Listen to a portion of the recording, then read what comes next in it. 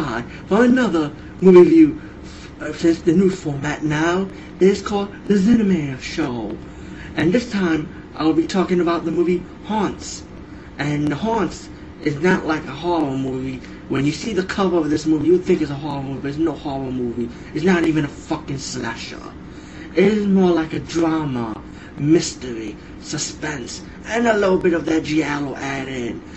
And what this movie is about, Haunt, has that old school feel, and it's about a woman walking around town while there's a news going around town about a maniacal killer running around, killing women, killing them with a scissor. Now, who is this killer? You have to see the movie to find out. While this is going on, the sheriff is running around town doing an investigation. You got all these people being suspect. But the woman, mainly, not only you have a killer, but the movie really focuses on a woman. You see a scene where a woman is jerking off a goat and actually getting off from it. I don't know what's going on with this movie, but I think it might have some beast action in this movie, but not in detail, if you know what I mean. Disgusting. Very nasty. That's just the beast that knows something nasty like this. The movie is not really so graphic. You know, you do have death scenes in the movie, but not like in a graphical format. But all in all, I did enjoy this movie only because of the old school feel of it and the creepiness feel of it. Creepy, kind of like me. Sweet Heat Pie. Anyway, Haunts, check it out. I'm going to tell you one thing. It only came out on VHS. If there is a DVD release, let us know about it.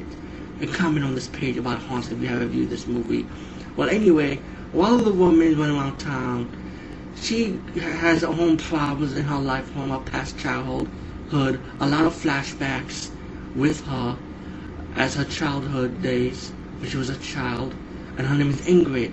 So Ingrid has some problems. And believe me, she does have some issues. I don't want to ruin it because that will ruin the whole fucking movie. I would say first 15 minutes, the movie kind of drags. I mean, it did show the death scenes, but still it was dragging. But after that, it's just all that talking, get to the point of the story, finally, of who the killer is, a running chase moment with the killer, with the cops going after the killer in the sawmill. And then, but it's not over yet.